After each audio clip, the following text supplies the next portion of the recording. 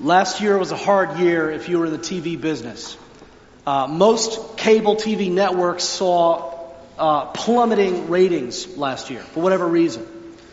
Many networks suffered in their viewership, save one, which is currently one of the fastest growing TV networks out there. You want to guess what it is? Hallmark. The Hallmark Channel. They are growing like crazy. And this Christmas, for your viewing pleasure, they have prepared for us all 33 original Christmas films. So when you go home tonight, if you have access to the Hallmark Channel, you can probably watch one of those films. Titles include The Sweetest Christmas, Marry Me at Christmas, Enchanted Christmas, and my favorite, Romance at the Reindeer Lodge. And what's so great about these films is that they are unapologetically formulaic. They all follow, it's all the same story.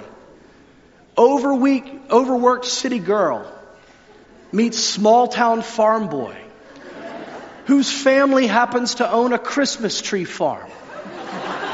But the Christmas tree farm has fallen on hard times and is in danger of going bankrupt. So big city girl and small town guy work together to save the Christmas tree farm. In the process, they fall in love. And the movie ends with the farm saved, the town utterly united, the couple kissing, the family celebrating, a dog frolicking, the snow falling, all to the sound of a Christmas carol as the credits roll quickly to prepare for the next Hallmark movie, which is about to start at the top of the hour. Now, why are these films so popular? Why the soaring ratings? What do you think? It's because people are desperate to escape. They're desperate to escape the darkness.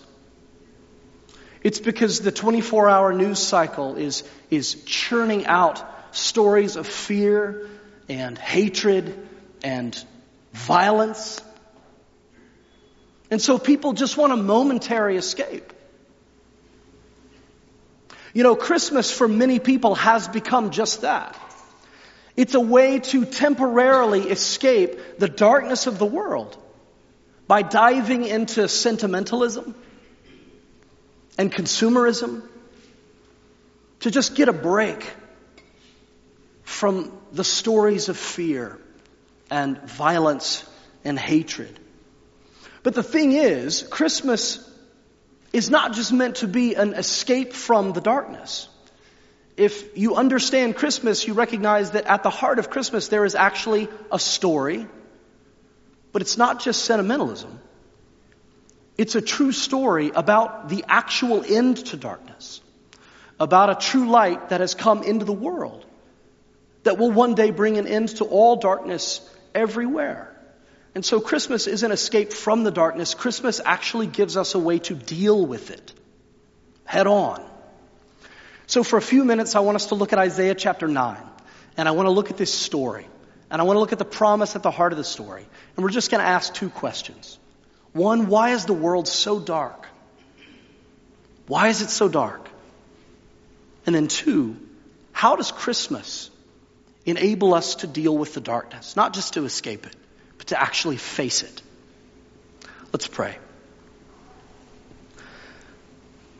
Our Father, my voice is about to give out. I pray that you would give me a few more minutes before it's gone.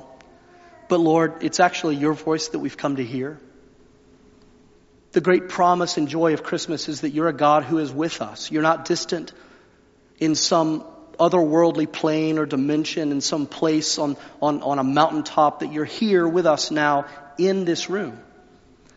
And that you're a God who speaks to your people because you love your people.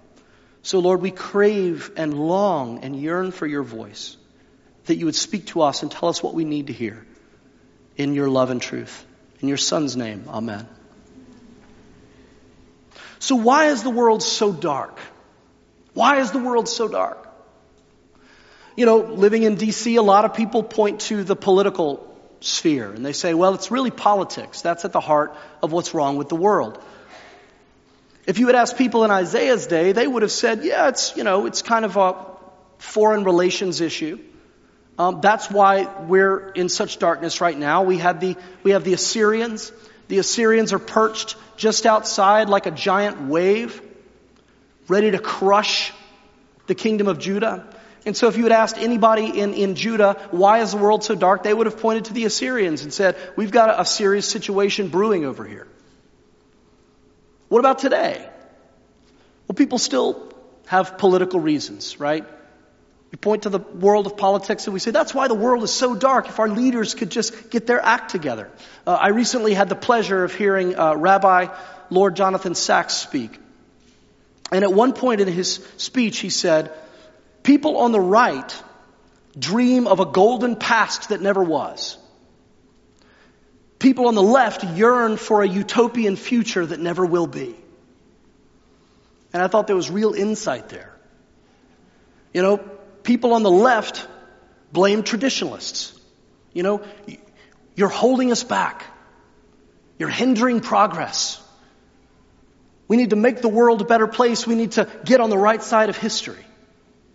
Right? It's the traditionalists, those people on the right. They're the reason for the darkness. Well, if you ask people on the right, they blame the left. And they say, it's all those progressives. It's all those people who want to abandon the good old days when America was great. And the answer is to do everything we can to make America great again, to go back to the way things used to be. And of course, unless you were a white male, chances are things were probably worse, right? But people on both sides blame one another. It's people on the right, it's people on the left. That's the reason the world is so dark. I think that we're a little more insightful than that. I think that we know it's probably not that simplistic. So let me ask you, why is the world so dark? Politics may be a part of it, but why is the world so dark? Since Harvey Weinstein, dozens of powerful men have been exposed. Their atrocities that they've committed. People are finally having the courage, women are finally having the courage to speak out, to name the things that have been done to them. And one after another, we see these powerful men falling, resigning, leaving. And the outpouring of anger and outrage has been epic, as it should be. As it should be. And so every time we have a new revelation, a new unmasking, it's as though we are unmasking a monster who had been in hiding. And it gives you this sense that the world is full of monsters who are in hiding. People I thought he was one of the good guys. And now we realize, now the truth has come out and we realize he was a bad guy all along. He's been unmasked. And so you have this sense that the world is full of monsters in hiding who need to be unmasked and revealed for the evildoers that they really are. And much of the press has been to that tone. So is that why the world is so dark? Are there monsters hiding in our midst? Maybe some in this room. I don't know if any of you saw a piece that came out by Claire Dederer in the Paris Review. It was called, "What Do We Do with the Art of Monstrous Men?" It grabbed my attention because it was markedly different than a lot of what I've read out there. The first half of the article, if you haven't read it, is pretty standard stuff. How do we have these brilliant people, going back to people like Woody Allen, who produce these amazing works of art and who are at the very same time horrible monsters and do monstrous things. And what do? Do we boycott all of their work? Is that the answer? So that's the first half of our article. Second half of our article is where it gets interesting, because she turns the spotlight around and she focuses it on us as the audience, as the outraged. And then she begins to ask in the article, why are we so quick to pour on the outrage? Why are we so quick to jump on the next thing and to let everyone know just how much we hate what this, that, or the other person did? Where does that come from? And here's what she says. It could be that what the audience feels in its heart is pure and righteous and true. But there might be something else going on here. When you have a moral feeling, self-congratulation is never far behind.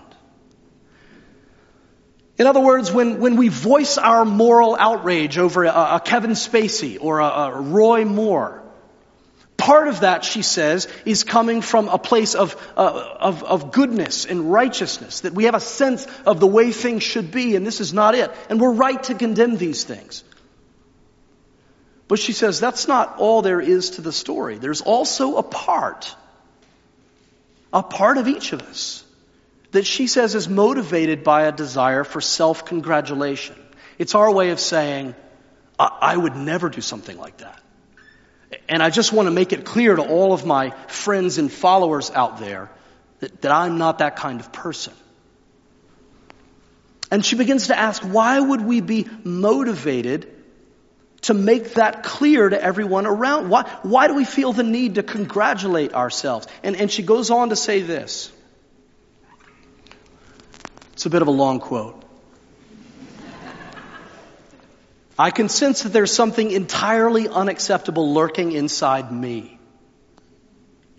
Even in the midst of my righteous indignation, I know that on some level, I'm not entirely upstanding myself. In everyday deed and thought, I'm a decent enough human, but I'm something else as well. Something vaguely resembling, well, a monster. I suppose this is the human condition, she says, this sneaking suspicion of our own badness. You get what she's saying there? That we all live with, day in and day out, this sneaking suspicion of our own badness, this voice tugging at the edges of our conscious awareness, this question about our core. What kind of person am I really on the inside? That deep down we all have this sneaking suspicion. When we look at these men, we say, I would never do something like that. And in God's name, may no one here ever do anything like that. And while we may be able to say that and be honest, I would never do anything like that, that at the same time, there is in each of us a kind of inner darkness. And we suspect that it's there. And she says, she suggests that our outrage is partly a way to deal with that suspicion. She calls it a form of misdirection. Right? When somebody makes the news, some horrible thing comes out and all the feeds are glutted with responses to it. Part of the reason that we're so quick to jump on and say, how horrible, it's a way of saying, don't look over here. There is nothing to see here. Everything is perfectly fine right here. You might want to take a look at that guy though. Look at that shady stuff that was going on. But everything's fine here. She says it's misdirection. Most of us work hard to convince ourselves and to convince other people that we are good. We pour a lot of psychological energy into convincing people of our righteousness. And condemning the unrighteous is a great way to do it. Carl Jung talked a lot about this, the psychotherapist, the kind of disciple of Freud until they're falling out. Carl Jung talked a lot about what he called the shadow. If you're familiar with the shadow, it's the idea that we take all of those parts of ourselves, the sneaking suspicion of our own badness. And instead of dealing with it, we suppress it. And we deny it. And it's like stuffing it into a big black sack that we then carry around behind us. All these parts of ourselves that would be entirely unacceptable if anyone ever saw them. He calls that our shadow. I think you especially see this among religious people, religious communities. I'm perfectly fine. I've got all the answers. I don't need anything. So maybe you're sitting here and you think, well, I don't think this really applies to me. I mean, maybe that guy up there has got some issues, obviously, but I don't, right? And, and maybe, probably, many of you are a better person than I am. But let me ask you this question, a little thought experiment. Imagine a smartphone comes out one day, and it will. The iPhone 20. And imagine it has the ability to read your mind and then to automatically tweet every single thought that comes into your head. I think Trump already has one of these.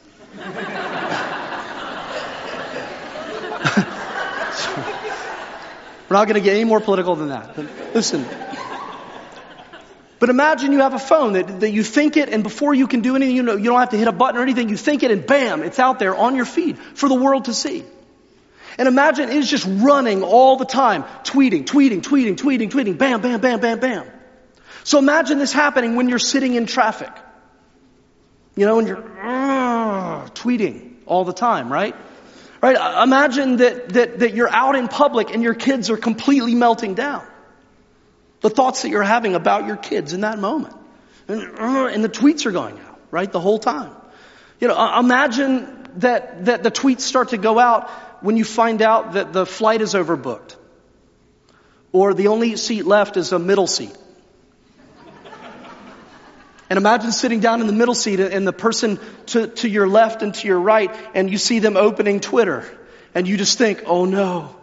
Tweet. It's going out there right now, right? Imagine the next time that you're swiping profiles on a dating app.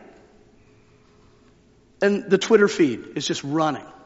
Right? Imagine this is happening. And imagine people who may not really know you just read your feed. What kind of things would they say about you?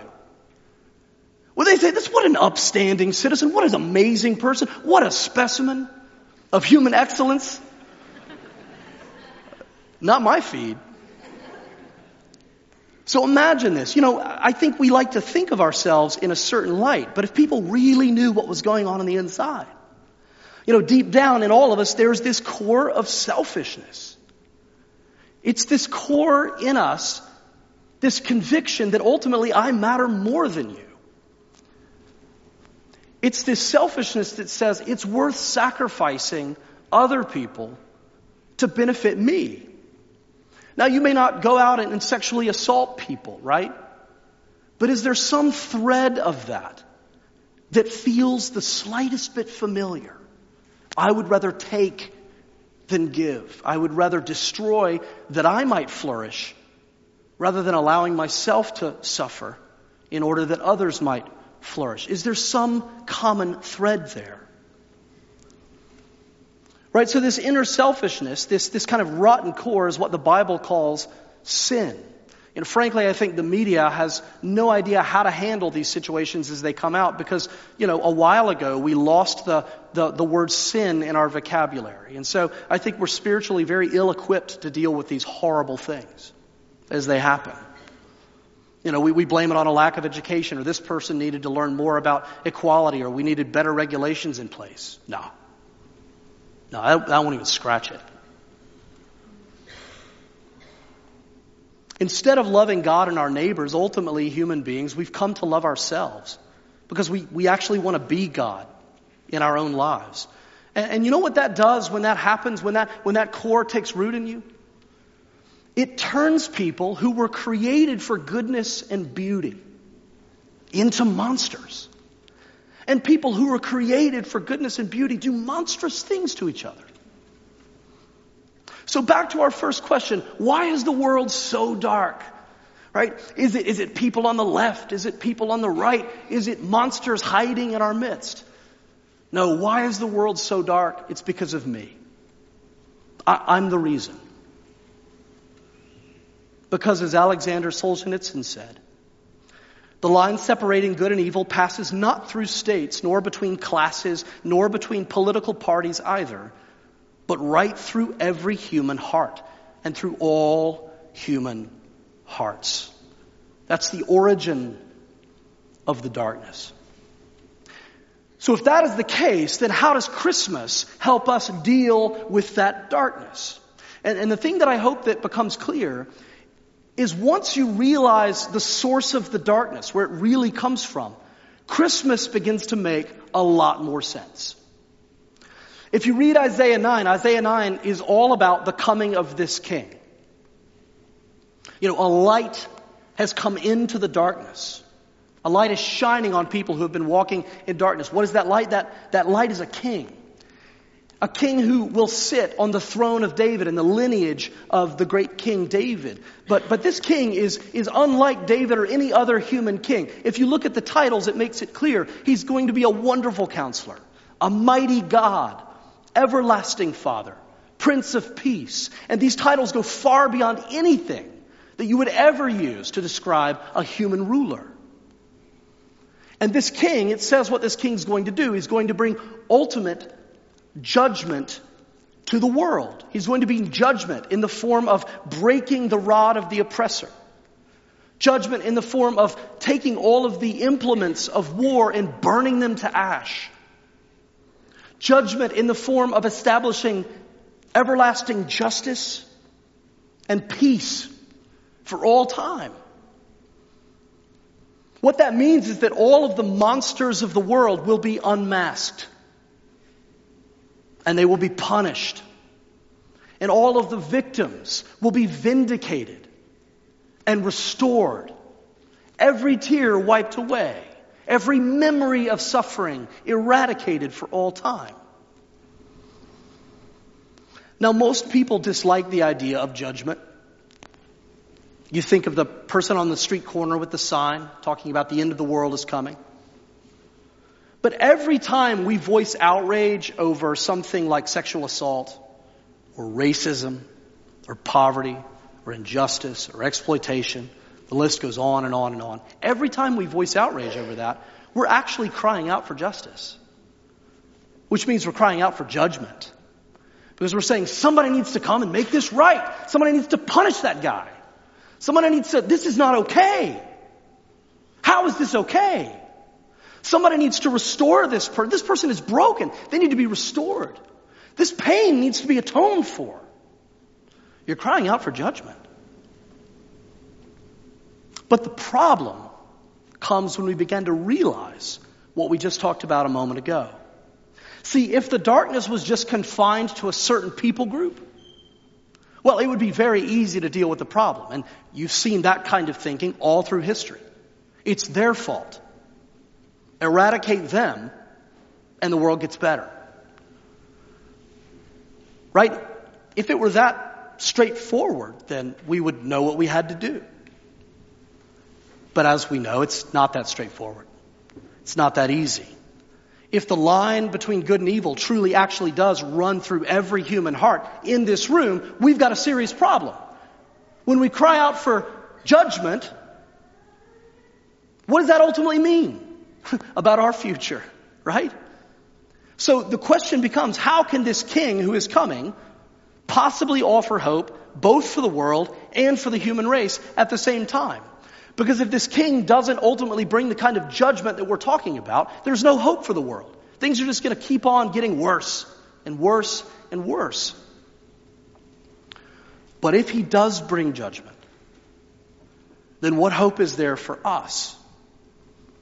And this is the great quandary of the Old Testament that really doesn't get resolved. Jewish philosophers have wondered about the judgment of God and the mercy of God. And how could they go together? How could they fit? How could you have a God who brings hope both for the world and for human beings who live in it? The answer is Christmas. Christmas. Isaiah 9, it's not entirely clear until you really look at it. It's not just about one advent. In other words, one coming. The word advent means coming. Isaiah 9 is not just about one coming. There are two events represented in Isaiah 9. One day this conquering king will come and he will bring perfect judgment. He will cleanse the world of evil. All darkness will be banished. Everything will be restored. That will come one day. But before that, Isaiah says that he will come first as a child.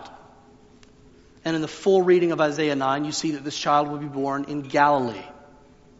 And of course, we're talking about Jesus Christ, who comes at Christmas not as a conquering king, but as a powerless, utterly vulnerable infant. The question becomes, why? Why this first coming? Well, one day Jesus will come to judge the world, but first, He comes not to judge it, but to save it, to actually offer himself as a sacrifice for it, what you might consider the ultimate Christmas gift. For to us a child is born, to us a son is given. Given for what purpose? Well, this is God's answer to the darkness. While we're busy blaming other people for the darkness, which is human nature, you see it in Genesis 3, in the reading we heard. It's her fault, it's his fault. He did it, she did it, they did it. Government did it. While we're busy blaming others for the darkness, Jesus enters the world quietly, without any fanfare, for one single purpose. Not to assign blame, but to take it. And he absorbs it into himself, the darkness. He absorbs the darkness into his own flesh. And then when he dies on the cross, he seals the fate of all the darkness in the world. He guarantees that one day it will be no more. It will evaporate like mist as the sun rises in the early morning. So for Christians who trust Jesus for grace and for forgiveness, we know that Jesus died in order to deal with the darkness inside us, which means we know when he comes again, the darkness will be banished and we will be made new. And that is the hope of Christmas. So as we think about Christmas as a way of dealing with the darkness, let me give you a few practical ways that Christmas enables us to deal with the darkness here and now. Number one, the truth at the heart of Christmas means that we should never be surprised by darkness. We will never be surprised by darkness. People get, how could this happen?